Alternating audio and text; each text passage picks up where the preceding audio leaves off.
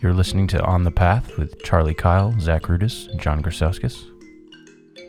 Very nice, John. I like that intro. Now, time is of the essence. Equality, Eden, eternity. 4 E's. Eden, eternity, equality, essence. I come back to that often in my thinking, often in my talking, often in my life, that those 4 E's, Eden, eternity, equality, essence, they're like liberty, fraternity, equality. They're a set of... It's an ethos. Yeah, an atmosphere. They interpenetrate with each other, Eden and eternity, and it's like a book title. It's like a sum up of a lot of important things. And then on the 12-8 path, and there are many paths in this world. 12-8 is just one of them. Because this worldview, or Weltanschauung, world outlook, turns and revolutes on a radical, spelled R-A-D-I-C-L-E, rooted, like radicals coming off the root, main taproot, or coming off the stem. It's a technical botanical term, radicals, or radical, not C-A-L, which is the inflammatory Trump word for us or those alternative Antifa others. I suppose that the etymology on that is related, though. They're almost surely from the same. The rad part is an atom with an atom. You know, it's a very important. On the fringes, sort of. But the ickle is like, the little rootlets, the radicals.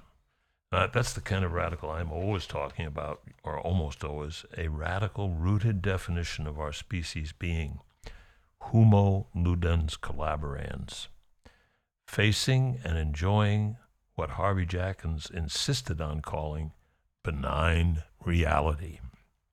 And in between having this little poem that I thought we'd start out with, or some part of it, I went and looked up Harvey Jackins and what it is that he had left behind. I don't know when he died, some years ago. He started a movement called reevaluation counseling. And Angie and I were part of that movement. Angie got it started with a couple of friends in Buffalo. For 10 years, I did co-counseling with Harvey Jackins as the guru who had laid down the rules about benign reality. And then he wrote a second book called Total Benign Reality because he wasn't getting it across to his satisfaction. And I see those two terms, the Homo ludens collaborans, the Latin for our species being, humorous, playful, collaborating, and Harvey's notion of benign reality behind all this crud and TIFOS and the fog of war, the fog of capitalism, the fog of all these different systems that loose in the world that are filling up space, filling up time, filling up the atmosphere, taking up the energy. When you walk into any room, you're going to come across fake news of all different kinds and all kinds of layers. And it's into that kind of fog, or typhos, as the ancient Greeks called it, or the currency, the common misunderstandings that we all labor under. It's into that music seems to me like the lotion, the cure, the solution, the model of how things might be if 3 musicians got together and made this music. Any other 3 musicians could do it, or here's a duo, or here's a solo. What you do on a Sunday night is an amazing synthesis of a whole lot of good musicking that's gone on for many, many years before you, and you're just there pulling it all together in that one evening, one moment, one time, and it works well enough that you take home a pretty good paycheck. I think that's the only thing that I've had to add to life, or to the world that I came into, is this notion that music is somehow what holds religion and politics together. I got that idea from Malcolm X, that you need both a religious movement of some kind and a political movement, and that they need to be separate, kind of equal, and yet intermeshed if you really want to create profound social change. And I think that's why we're gathered around this table, is to figure out what is that musical element that kind of holds together a worldview, a religion, and a politics. And how are all those things co-evolving these days in a very critical situation? I mean, it's no accident that we're starting to do this in 2020, September, haven't got it on my watch, September 28th? Is that what's today? Let's check. Yes, it is. Yeah. Monday, September 28th. Yeah, and so on that note, I'd be happy to talk to you guys any way you want to talk about some of these issues of benign reality, music, religion, politics. Well, I wanted What is to. our strategy for our situation? I wanted to come back to the beginning of because we started with a stanza of your poem, Mm-hmm. and you talked about these E's, the equality, Eden, eternity, ease. And when you're talking about Eden, you're talking about music as a sort of salve or a glue or a balm or a cure. What does your Eden look like? Like when you walk down Main Street, Right. Millerton, which is where we are, Millerton, New York.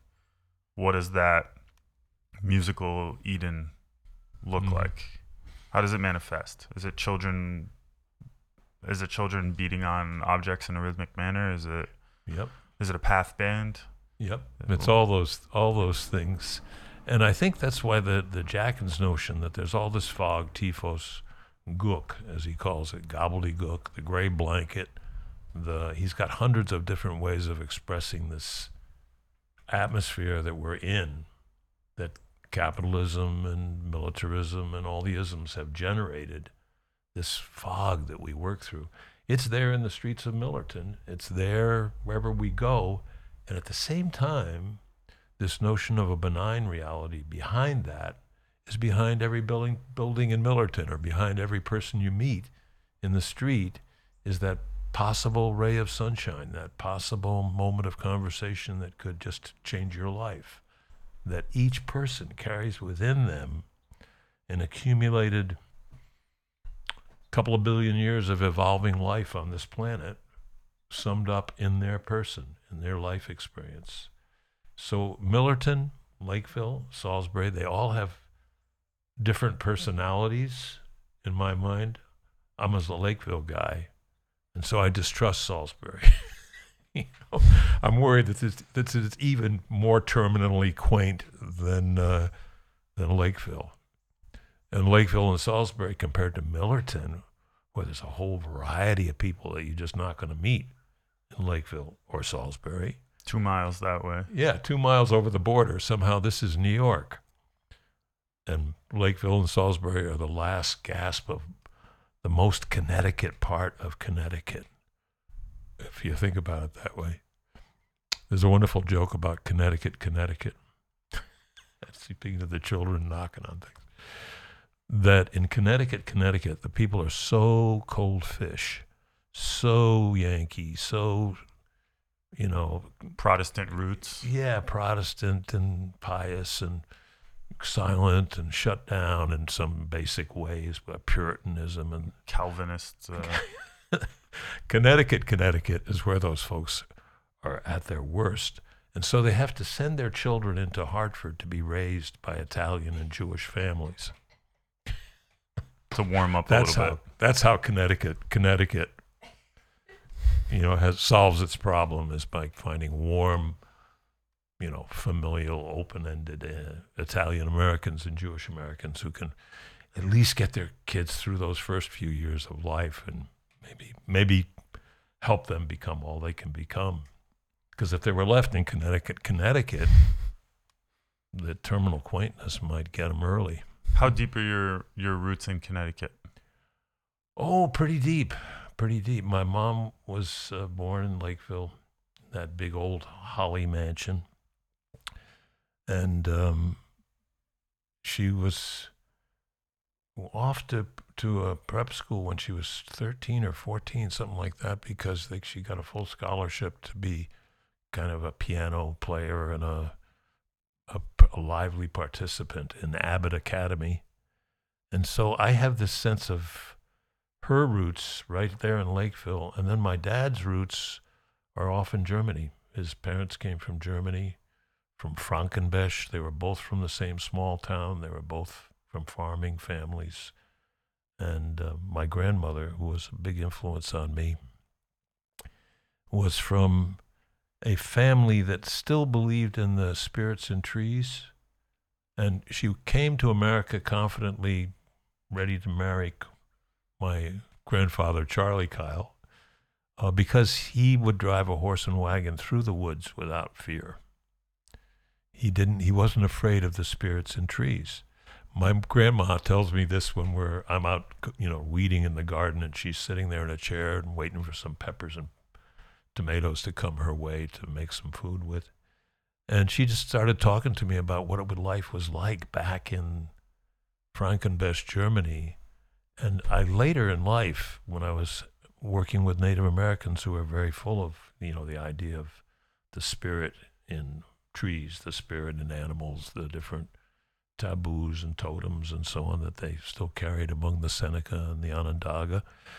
And I was able to pipe up and say, I'm not so far from that. My grandmother knew about the spirits in trees and knew that she was going to go to the New World with somebody who was skeptical about that and not afraid of the spirit world.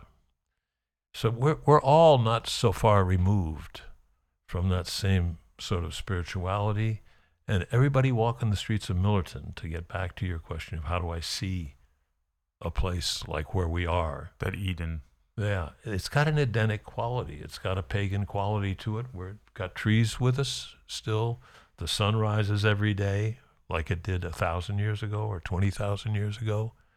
There are these benign realities behind all the fog of war and fog of militarism, fog of capitalism, fog of advertising constantly. And you can't look at YouTube anymore without having advertisements pop up in the middle of a musical performance. Have you noticed that? That happened a few months ago, I think. You used to be able to look at things all the way through. But if it's got any kind of number of hits, there's now advertising just pops in, and you have to cancel it out. I mean, this is that kind of fog or typhos or what the ancient dogs called the currency, defacing the currency. We're constantly being faced by a currency or current events, current crapola that fogs up your vision of Millerton or of Lakeville or of Salisbury or of any local community that has this potential to be Edenic, but isn't that Edenic today because we got so much technology, false values, domination values, so many things in the way of just being real and being close. And 6 feet feels close. And in the midst of the COVID world, we can be as close as we are at this table and be looking for, seeking, in search of the primitive, the prime, the Edenic. The one you left out of the 4 E's was essence. The essence of the situation, or the essence of what's Johnny's essence? Are those not 5 E's then? Well, E's, he calls them the 4 E's, E-A-S-E. Oh, I thought E's, E-A-S-E was one of the... Yeah, it's essence, equality. Make it 5 E's. I'll go for 5. 5? Essence, equality, Eden, eternity. The 4 E's, E-A-S-E, which has a lowercase e at the end. Charlie's been giving me his poems and writings for years and decades, so I'm kind of used to his style of is it punetry? Puns? And punditry? Punditry? I know, yeah, that's trying not to be a pundit. No. Maybe we'll post a picture of this so people can see when they watch the video, but he's got all sorts of different sized fonts, and the E's is capital E-A-S, lowercase e. What's that about, Chuck? Well, I'm trying to, in my lowercase, in the 8-point case, it's all on the 12-8 path, I put the poem itself in 12 point, and the intro material or whatever got me there when I woke up in the morning and put the date and time at the top of corner. I'm always thinking of this as not slam poetry, not call and response church, sermon poetry. This is poetry on the page. People are going to look at it on the page, and I want to get as much message, as much meaning, as much mystery and ambiguity too. Why did he put that? Just the question you had. Why did you put that in lowercase, Chuck? Why is that little e over there? I want people to kind of enter into that page and think about it and have some fun. Every pun, every rhyme matchup is a little bit of a chuckle or a little bit of Chuck trying to bring you in. I'd read into your formatting of ease as capital EAS, lowercase e, with the idea that ease, like you're presenting a big idea, but it's ease. So at the end of the word, right, we can like take a breath and ratchet it down and go to lowercase ease. Wow. See, I never thought of that. So that's being an English major. That's what I want to happen, is that a Zach or a Johnny G will say, well, that could mean, What was your initial intention of the meaning of capital EAS, lowercase e? To sum up that decline. I'm making each word smaller. I see that. Essence. So it's kind of like, this is as tight as I can get it. Eden, eternity, equality, essence, 4 E's. Are you still paying attention? Are you in there with me?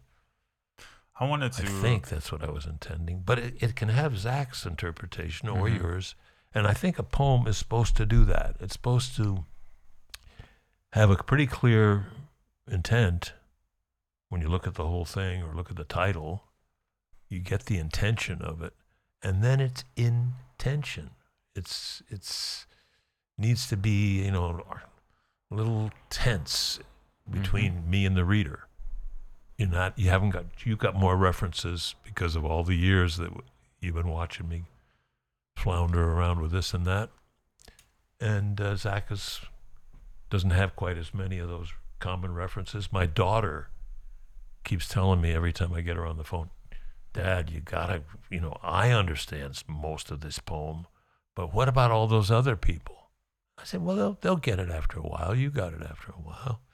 And if there's plenty of poems and I keep pumping them out over the time, somebody who reads any more than 15 of them will say, oh, he's always working those parentheses. Those are the arms of love and embracing and containing and nurturing, and he got that from that crazy guy over in Nigeria, Gypsy full stop, sun and moon, parentheses. If you see parentheses on my page of poems, that's sun and moon.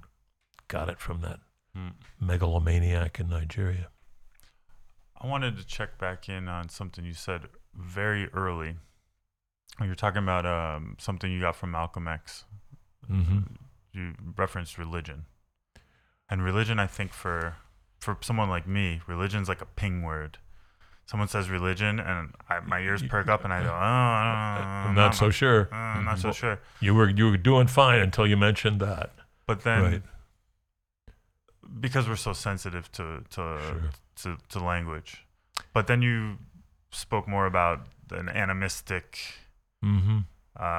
paradigm, tree spirits, et cetera, et cetera. So is that your vision for spirituality in our world? And because I'm very skeptical, and I'm often very cynical about how Americans approach this syncretic New Age religion thing that we're doing. Yeah. It's astrology, it's essential oils, it's the supermarket of spirituality. And so how does that work without atrophying our critical capacity? I see the skepticism, criticism, interpretation, hermeneutics, all of the kind of analytic stuff as a toolkit, that you should keep handy, but not live your life in terms of. That everything that takes apart, or you separate the etymologies of the different syllables in the word, all that pulling apart and analytic and divisioning, and what's the word for the live anatomy lesson where you take some live frog apart? Vivisection. That's the worst of it. It's torturing some creature to find out when does its heart stop beating or whatever.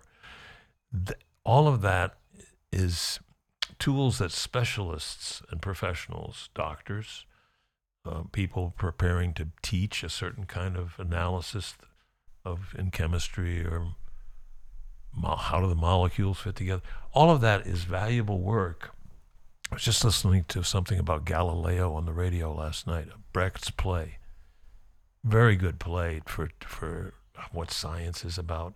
All of that, rationalism, science, specialties, comparing what different specialists say about the same object, et cetera, et cetera.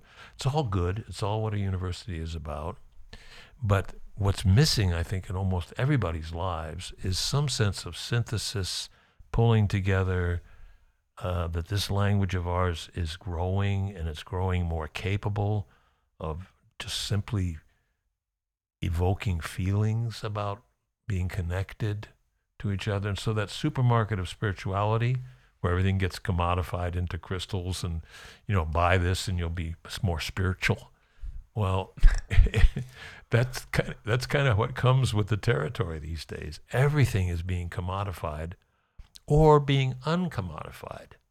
And the beauty for me of us being musically relational, knowing some different parts of musicking and so on, is that musicking is the glue, is the putting it back together again, is a new synthesis each time we play, each time we improvise together, whether it's one person improvising or two or three or four.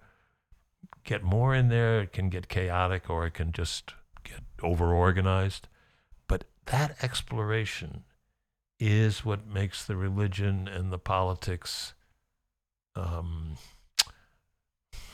reciprocal or mutual or collaborative, collaborans. Homo ludens collaborans. And that collaborans maybe should be the first concept, that we're the collaborating creature.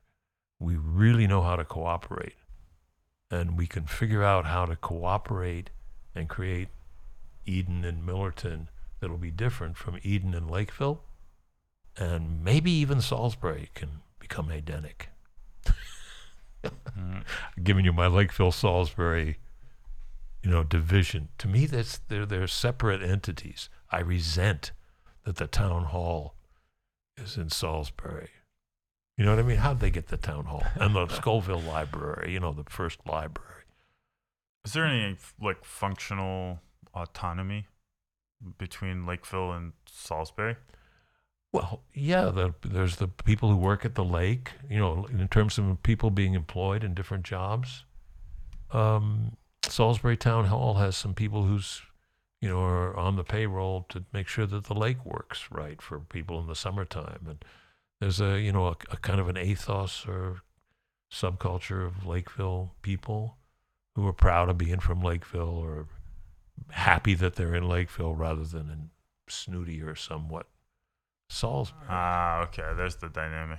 Yeah, it's a class. It's a very subtle class distinction thing. Yeah. That Lakeville had the factory. Lakeville used to be Furnace Village. I'm calling it Furnace Village again. That's our roots. Is that my grandpa's factory that went bankrupt in 1926? Before the crash, it was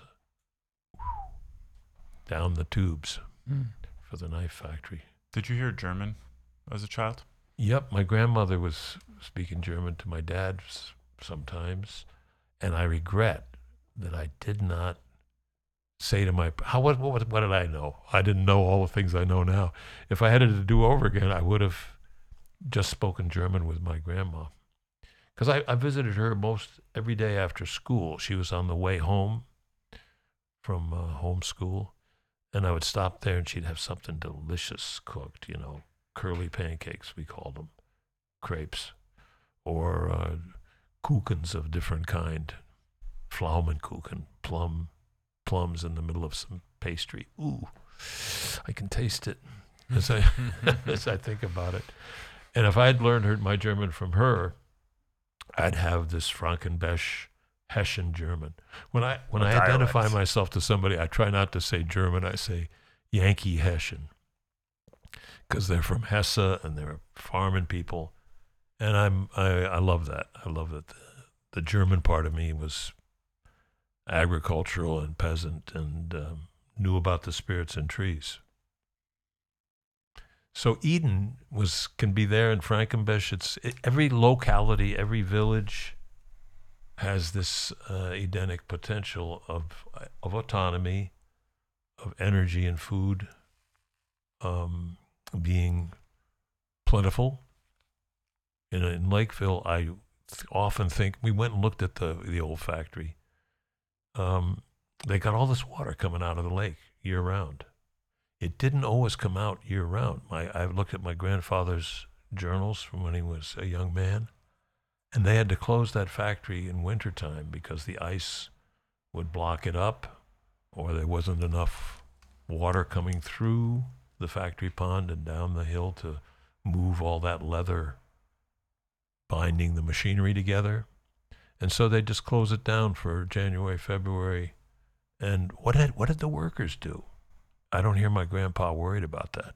But in the dead of winter, all of a sudden you don't have a job, you're laid off for 2 months. You decelerate. How did that work? You whittle down you live off the preserves. Yeah. From the fat times. Yeah. And people all canned, or they did. Now we want perfectly even all months of the year if we can. Right. Not close to the seasons. Those seasons were crucial for everybody back in the day. So as I look at my little niche there in Lakeville, I plant trees every year. I just ordered a bunch of Stayman wine saps, 4 of them.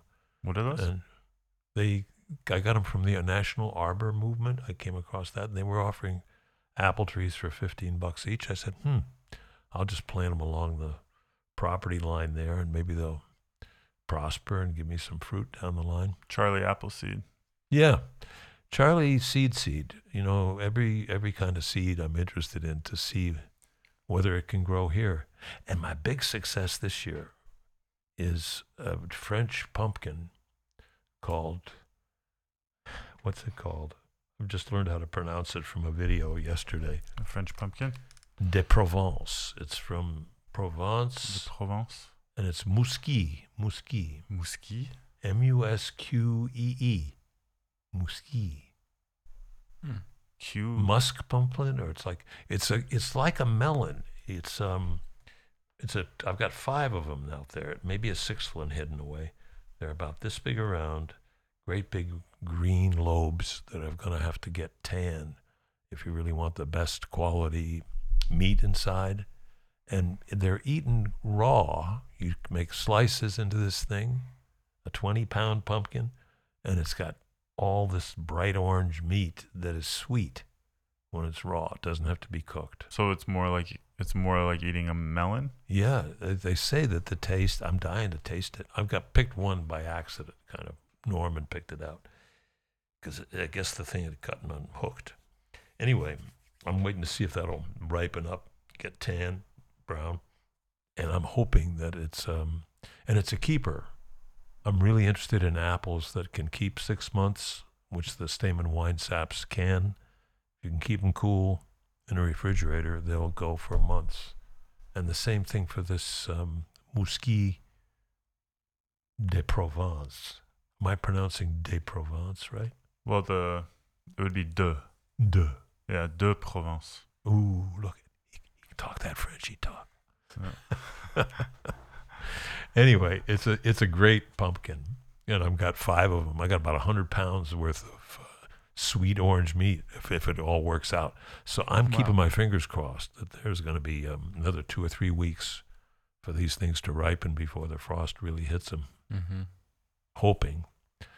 And I keep looking for things that woodchucks won't eat, that squirrels can't ravage, that rabbits and mice and chipmunks don't want. And it seems like arugula, kale, some of these, stronger tasting Mm-hmm. greens, you can plant those anywhere. And of course the tsuctras, what do we call them? Nettles. Mm. Nettles are all over the place here, around this part of Connecticut and New York. Means you have good soil. They're incredibly good as greens. Yeah, they're superfood. Mm-hmm. You can make pesto and tea and Right. Nettle Nettles. tea is great. It's all good.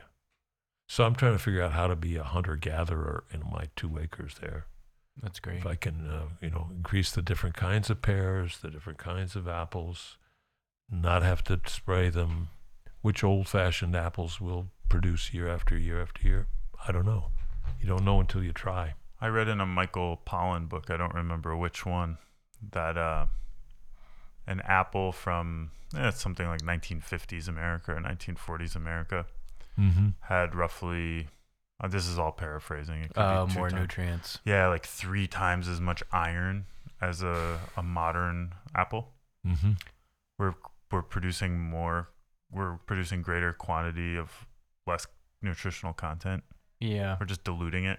Super farms out in California. Like the just rose. Fertilized and Like the rose is just losing its scent slowly.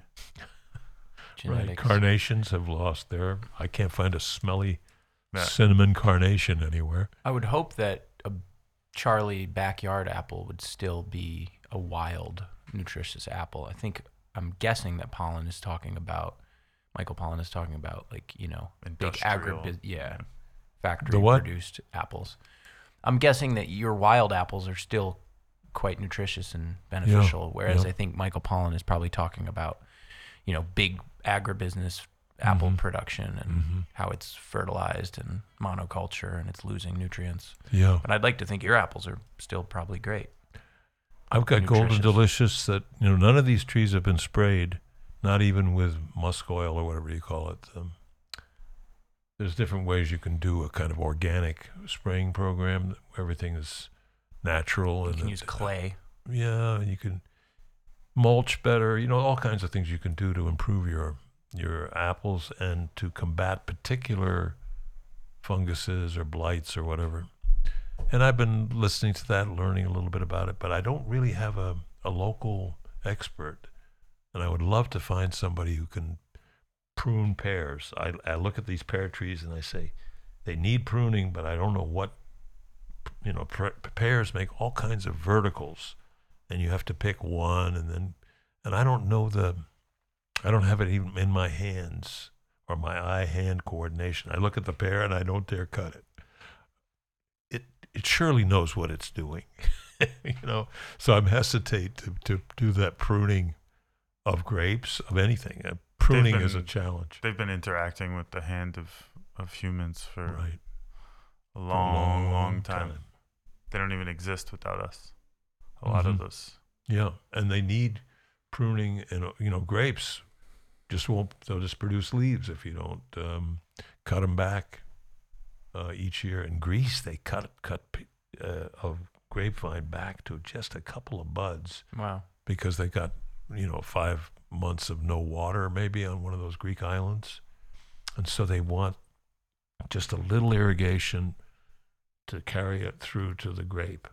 And that's going to give them intensity of flavor. It's going to give us fewer grapes, but better grapes.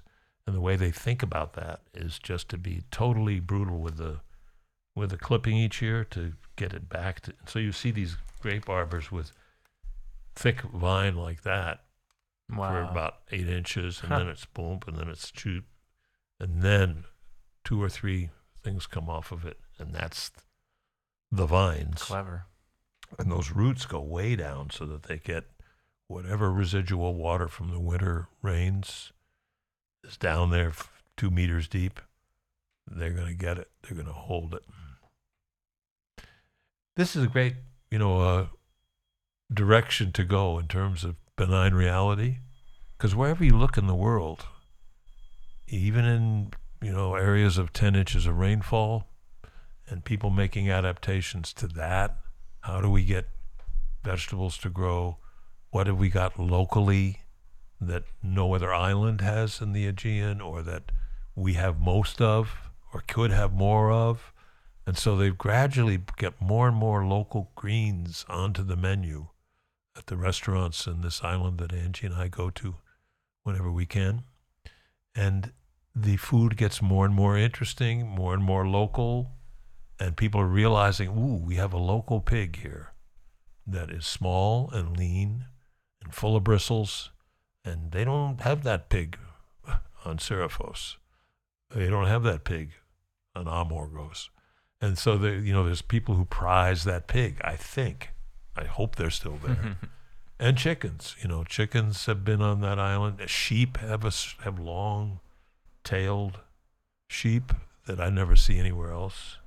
I don't know how special the domestic and wildlife is on Sifnos, but Greece is full of diversity in flowers and in flora, not so much in animal life, but the position of that peninsula between Asia and Europe, it's gotten a lot of things over the years have drifted into Greece, and because they have so many mountains and so many different ecological niches, north to south and east to west, they have more variegated plant life than any country in Europe.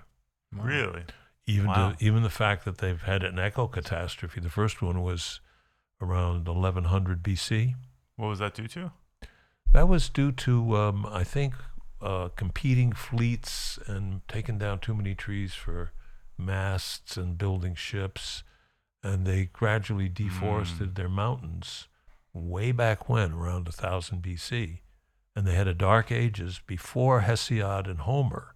That was There was 4 centuries of really hard living that everybody looked at as the era of lead, or the era of, I don't know, they called it different names, but it was a genuine eco-catastrophe. Cutting down trees is... I read a good chunk of Jared Diamond's Collapse. Yeah. About how societies collapse and ecological collapse. And it often begins with trees. Right. Over-harvesting of trees. Yep. No, deforestation is the same as desertification. Eventually you get deserts. And everything that's happening now with this COVID says don't get into the rainforests. Those last rainforests in Africa and in South America are the lungs of this planet. You get in there with monoculture of any kind, whether you're turning it into pasture to make hamburgers, or you're turning it into a Brazil nut plantation or whatever. Any plantation, any big farm is death for species. Or it makes those bats that are the reservoirs of so many different COVID-type viruses. Bats because they're eating insects, or because they're eating a broad variety of fruits, fruit bats. There's over 1,000 varieties of bats, species. And they all have reservoirs of different viruses. Who knows which one of the next one is going to be worse than SARS or MERS or COVID? And every invasion of a rainforest is giving us new viral spillage from wild to domesticated animals, or vice versa.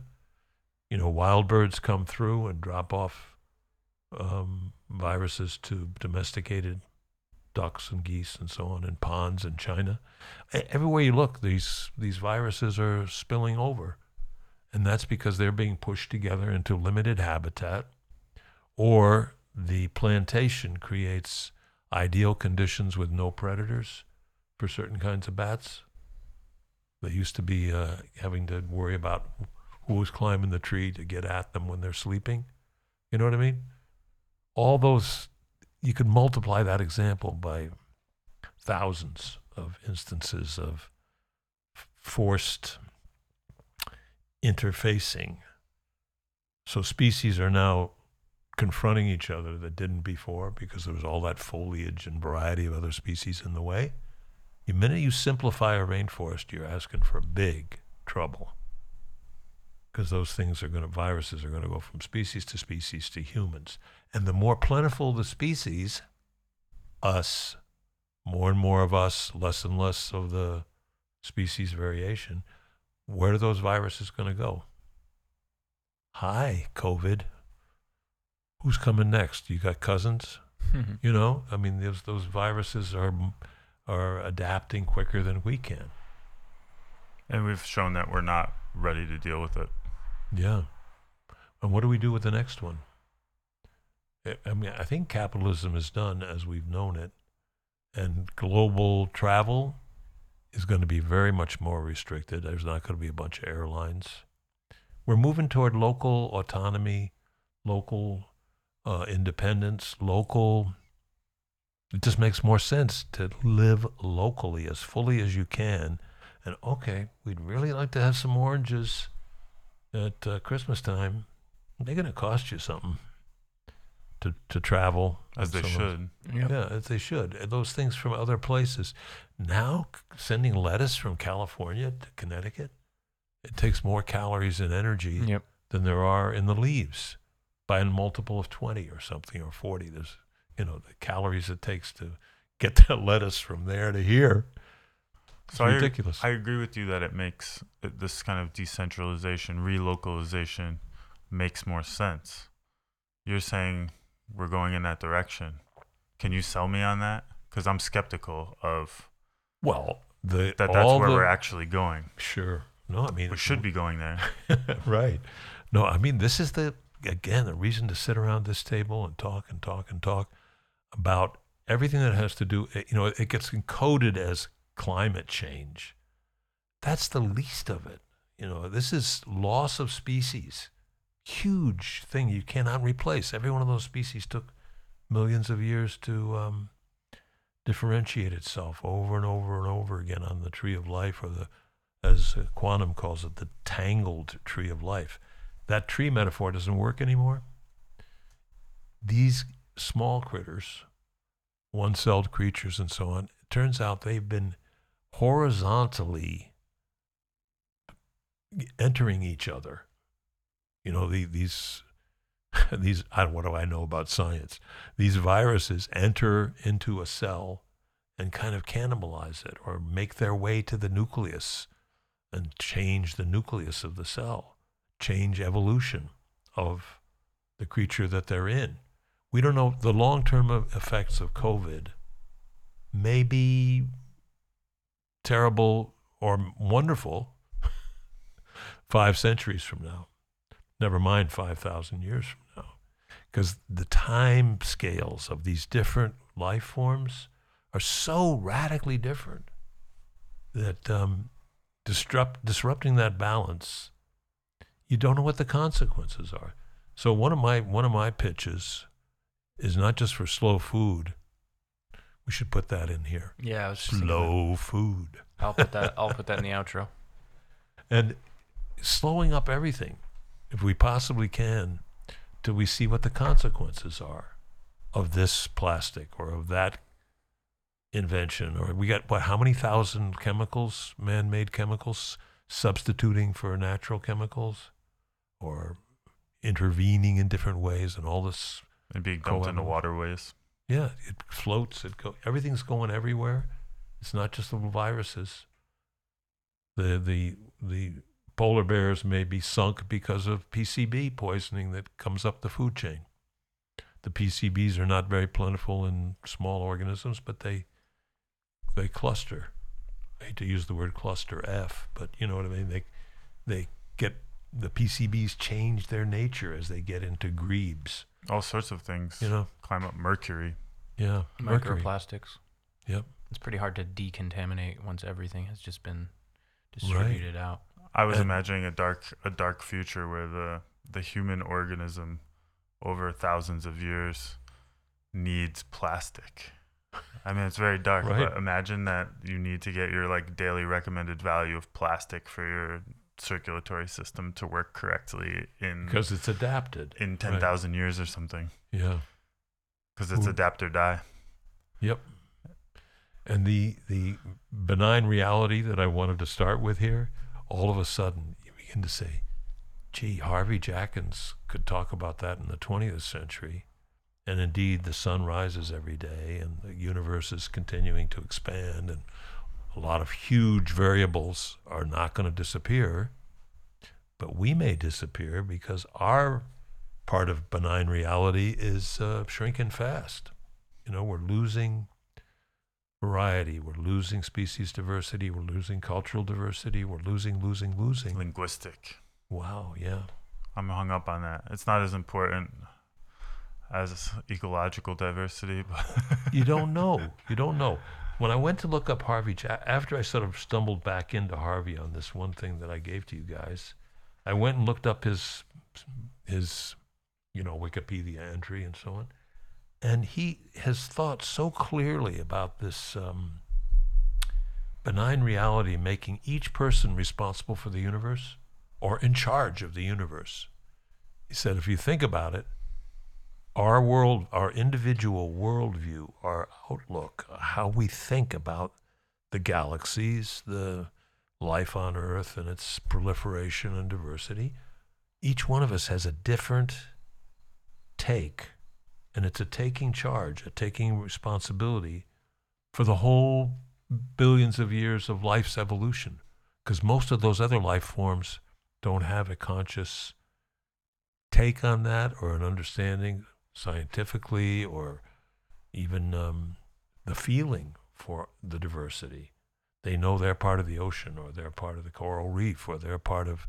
We've looking at all of it, and then we've got telescopes looking out and microscopes looking down to the teeny tinies. We're the ones with the scope,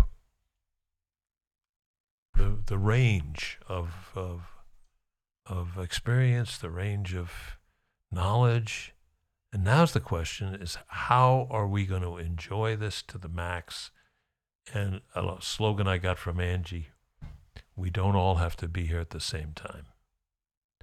There's this notion, that we got my cousins over here, this, ba-dum. We got extended family. If we only use it, we've got this, we've got that. And we need more of us because we got the right idea. Well, if every people on the planet, we need more Frenchmen. Do you? Do you really need more Frenchmen? no offense. More Americans with a heavy carbon footprint? And you see governments make incentives to have more kids in France. The Greeks haven't been reproducing themselves at a rate that Last I knew, France was the only country in Western Europe who was stable, who was maintaining its population, 2.1 children per woman. Mm-hmm. No one else. And the reason that there was all this concern is that they're diminishing, and then we got all these immigrants coming in, Muslims from Morocco and Algeria and so on and so forth, people from our African colonies, on and on and on. It's wonderful, we all come to Gay Paris, and then all of a sudden it's like, wait a minute, we're overwhelmed. We're not the France that we were. They're not assimilating like they used to. They're now evolués are not evolving, and look at our soccer team is all black. What's going on here? And people get anxious about their very essence, their Eden, their eternity. Are we going to be all right here if we let all these people into our... Europe's struggling mightily with that. Yeah. France is unable to sort through it because they have a de facto ban on even addressing these issues. Yeah. The belief in a neutral Frenchness. Like there are no racial statistics in France, for example. Right. Like intersectionality is a non-starter. Because there's no sections. We're all French together. We're just all, aren't we? We're all French, right? Yeah. But right. like maybe I'm not going to hire Abdel for this position. We'll take Francois instead. Right. But we're all French. Yeah, it's a fictive Yeah. unity. See, but they're also looking at the two facts that I think are really interesting about racism, and that is that we are, in fact, biologically, all one race. In fact, one. Mm-hmm. We are all can intermarry and have been intermarrying for however many million years. Mm-hmm. We've been co-evolving. Once humans came, and that's fact too, we all came out of Africa. Mm-hmm. So you'd put those two facts together. If everybody said, well, science has told us, and I guess it's true that we're all one race and we're all out of Africa, so I guess we can all be Africans together. What's the problem? African, me, I mean, it's like we haven't begun to convince everybody that it's one race, one face, one destiny, one big village, one African dispersal.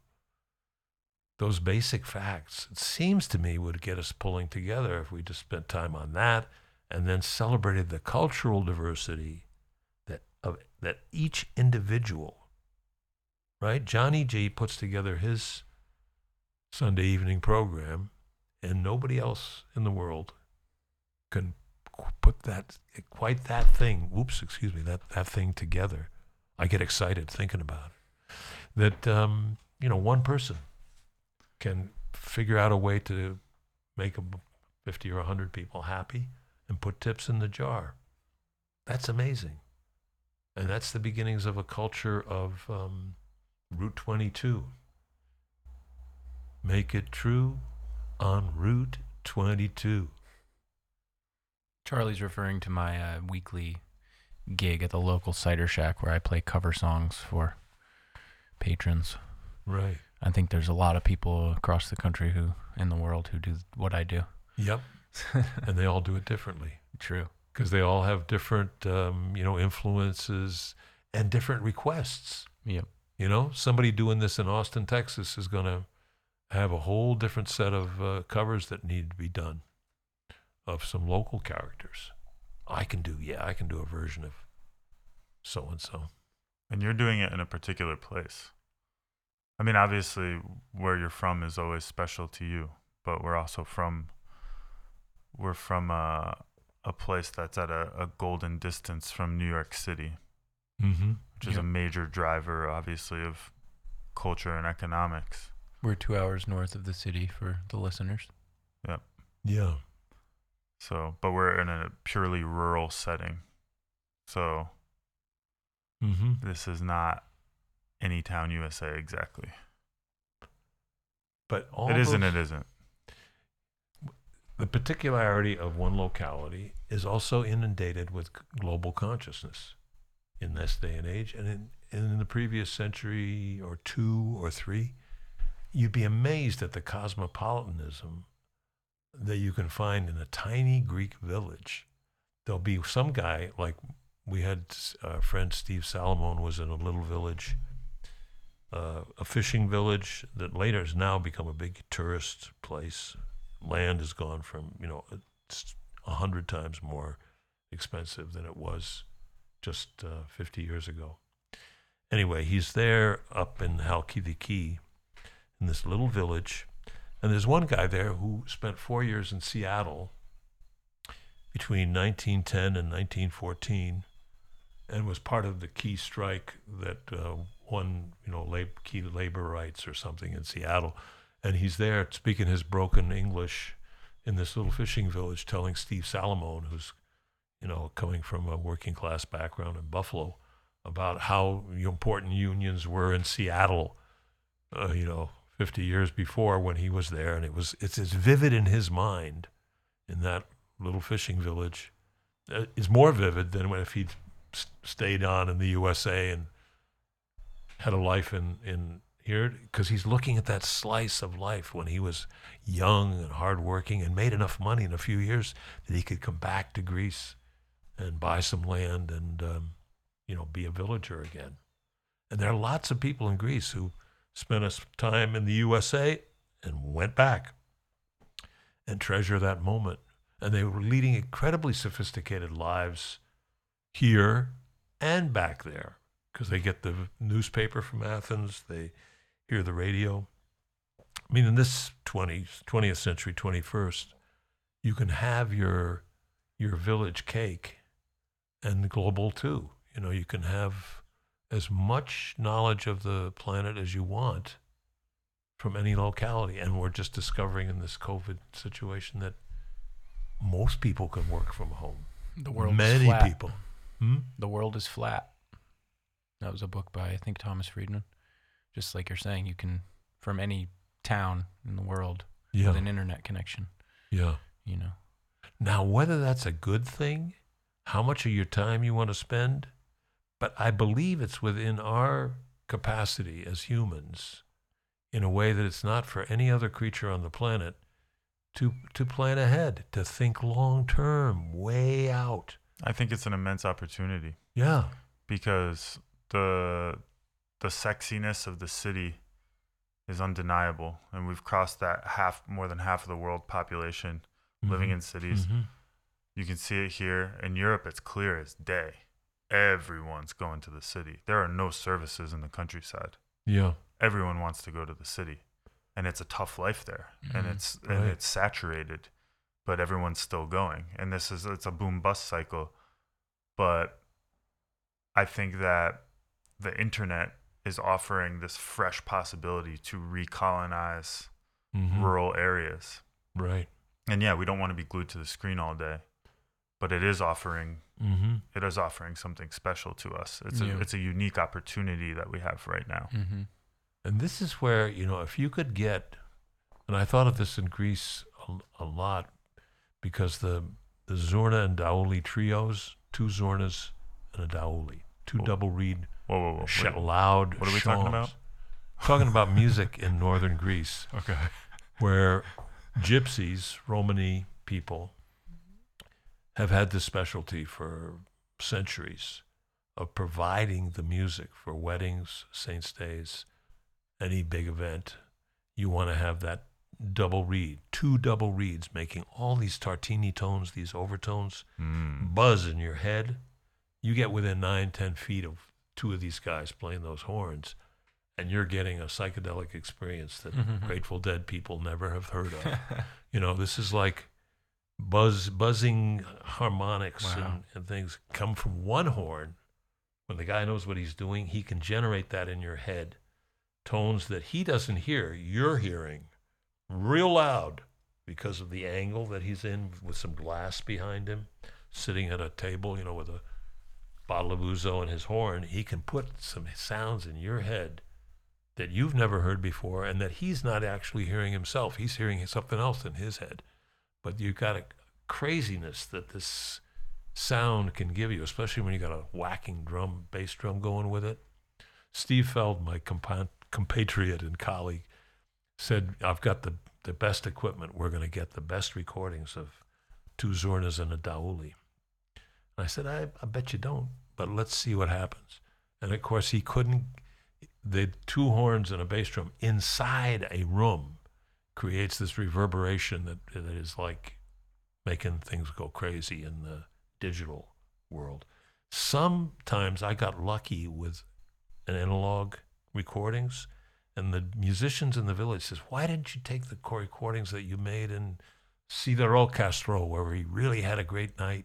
And I listened to those back, and boy, you had a quality. That was so good. Why didn't you put that in the CD?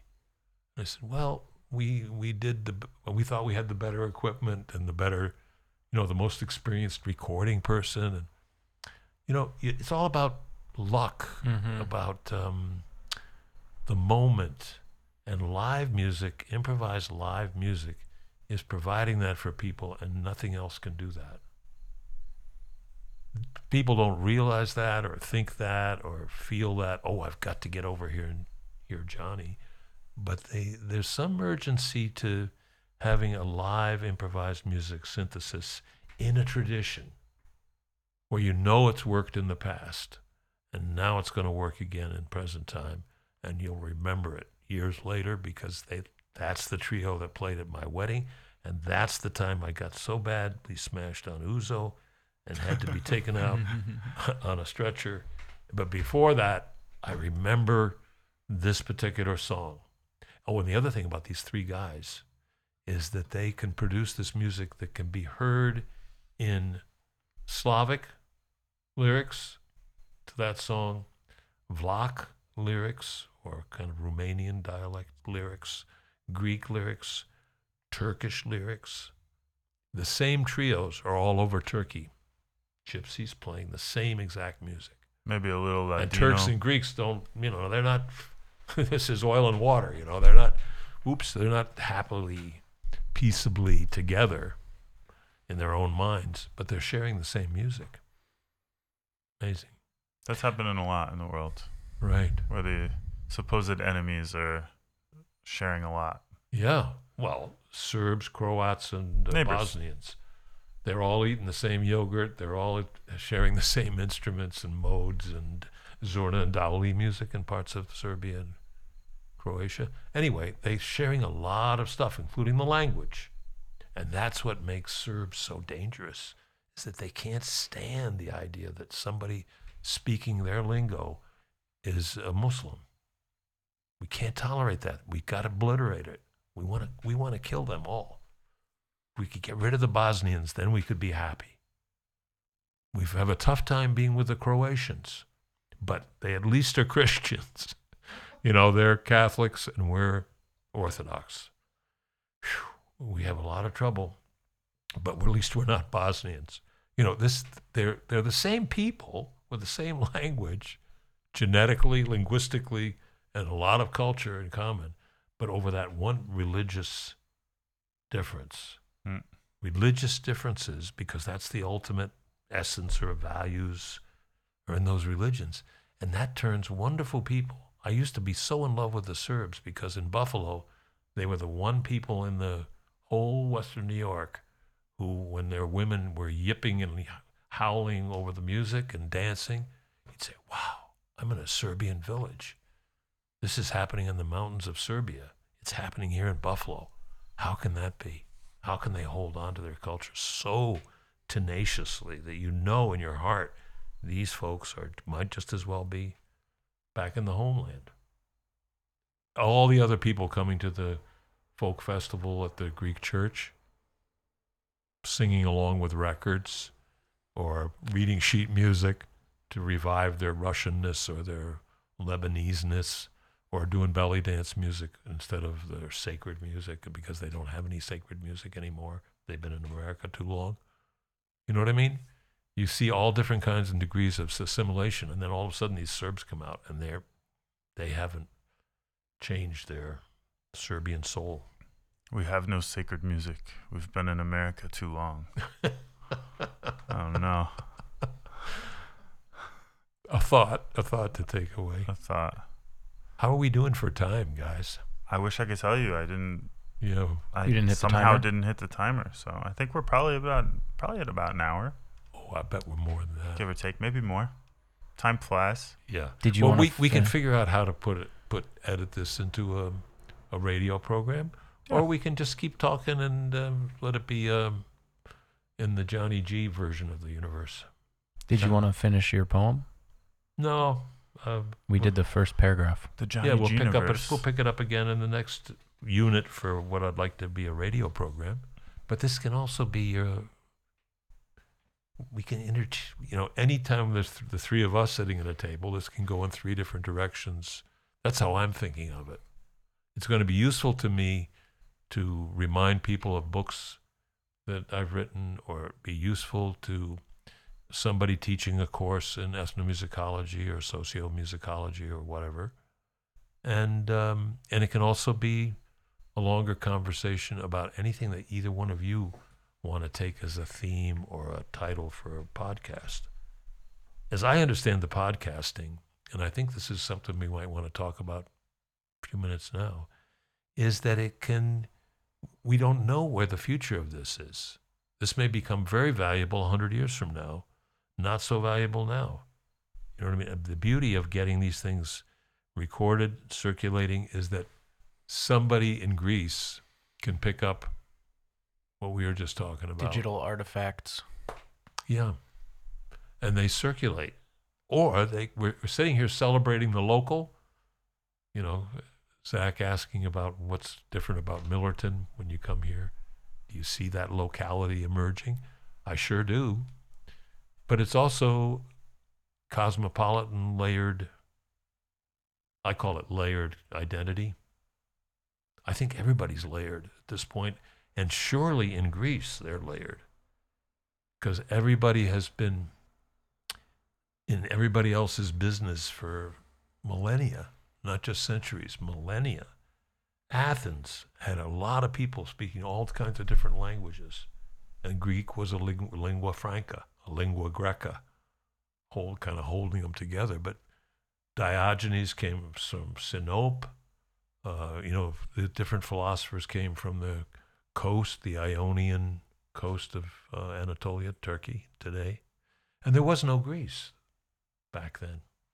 It was just city-states with different dialects and so on and so forth. Cultural diversity is just amazing, and it was there within language groups. All the Yoruba people that we now think of as one people, because they have now had a standardized language dictionary thing, they were all in different kingdoms. Oyo, Ibadan,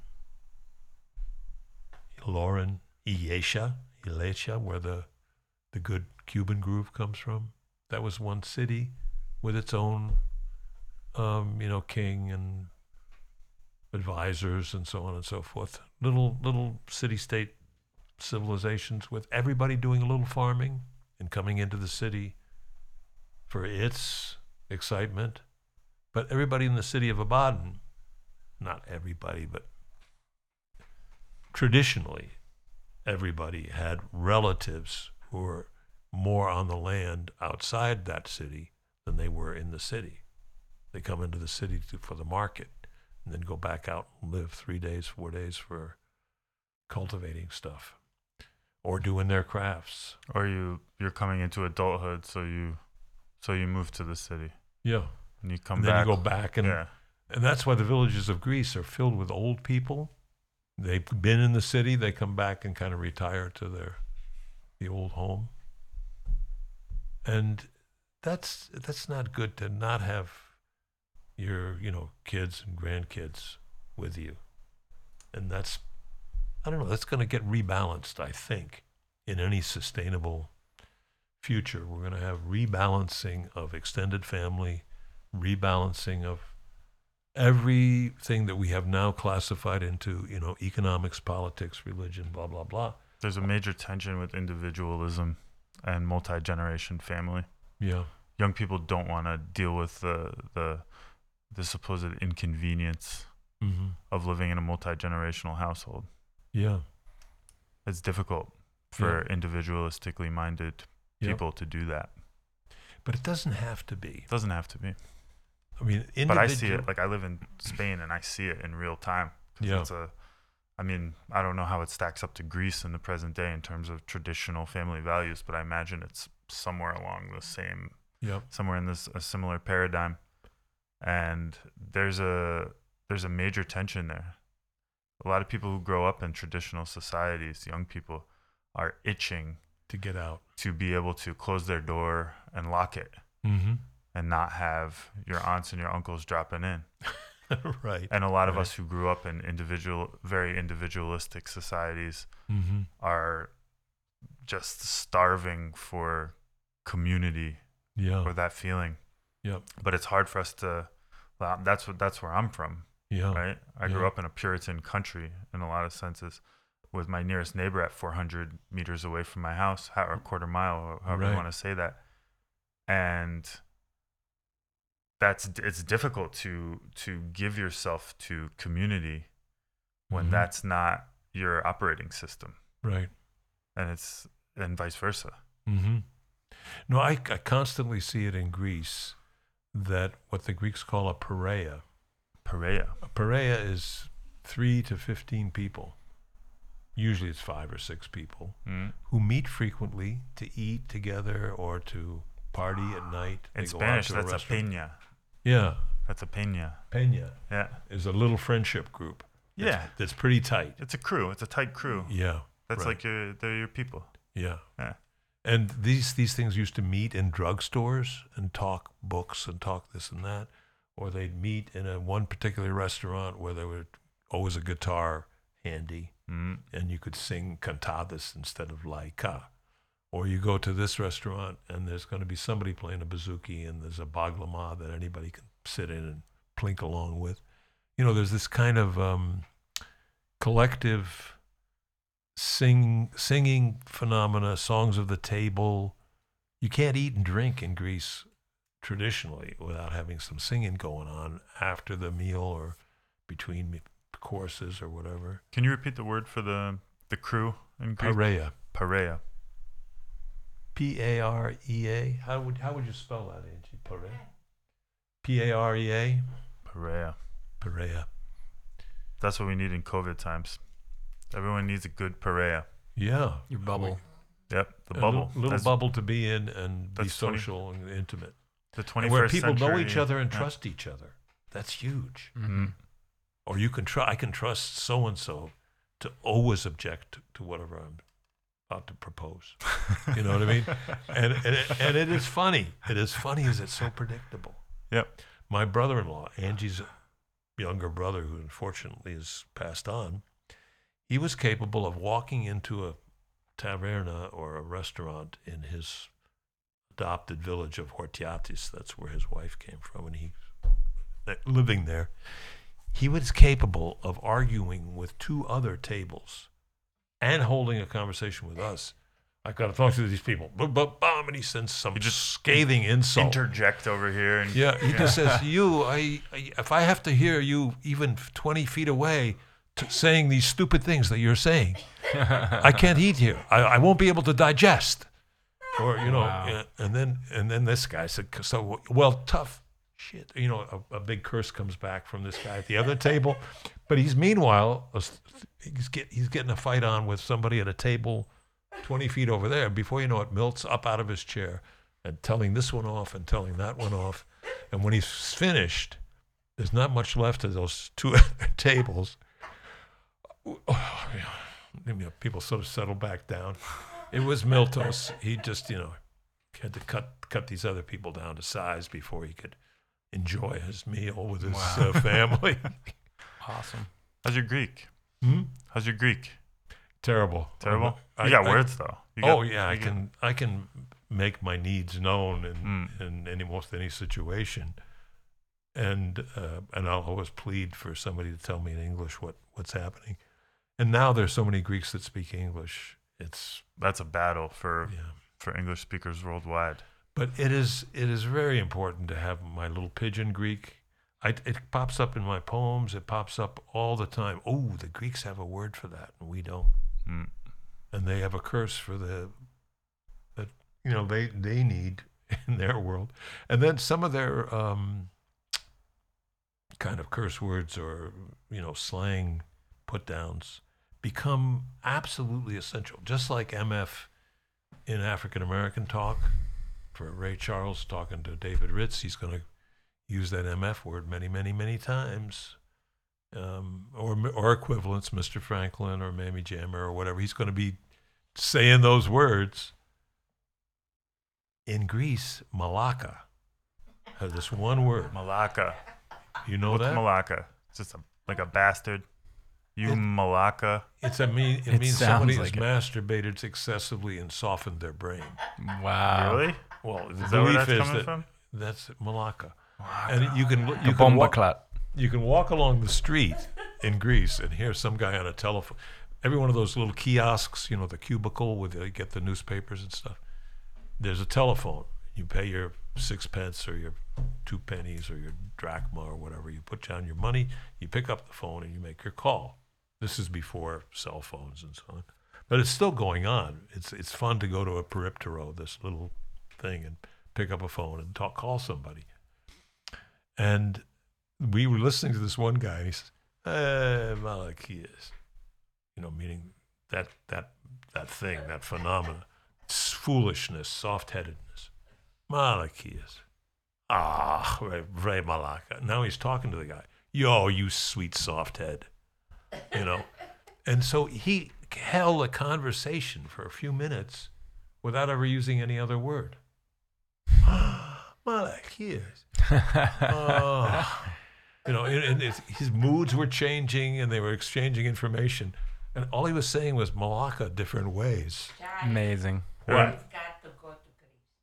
It reminds, She wants to go off to Greece. I want to go too. It reminds me of that episode of The Wire where there's two detectives investigating a murder scene, and the only word they say to each other is shit Yeah. for about 5 minutes. Yeah. Shit. There was also, do you remember from high school that documentary about the F word and how It's like every part of speech. Yeah, how it can be used. It's such a diverse word. It can be used as an adjective, a verb, a noun. It was this funny thing we downloaded off like Napster back in the day.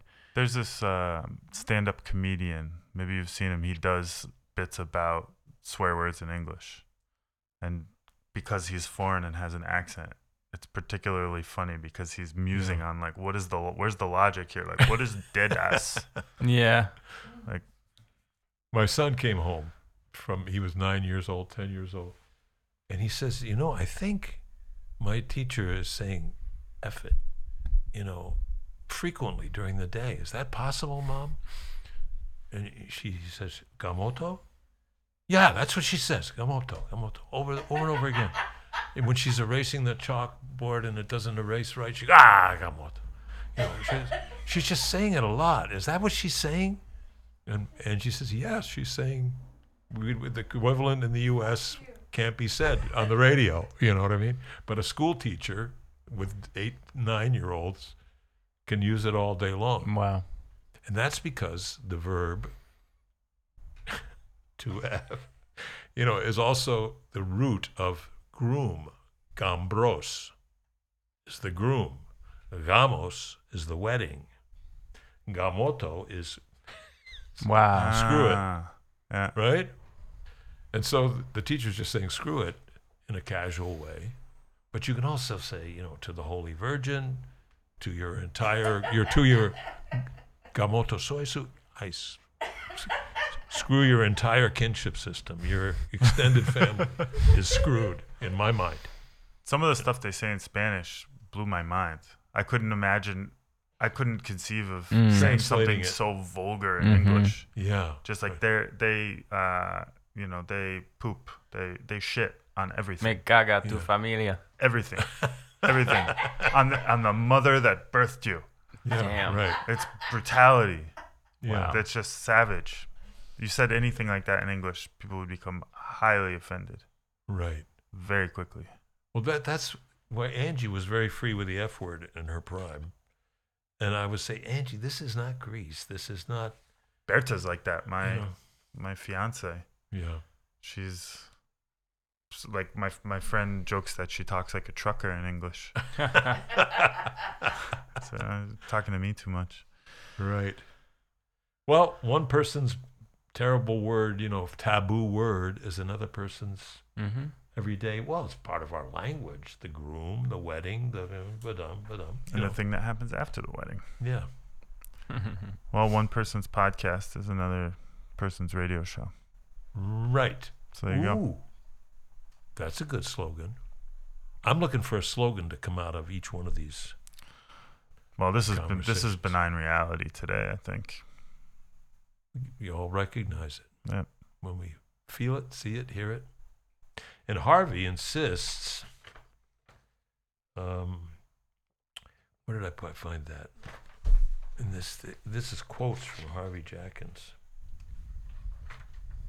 Each person is completely in charge of the whole universe.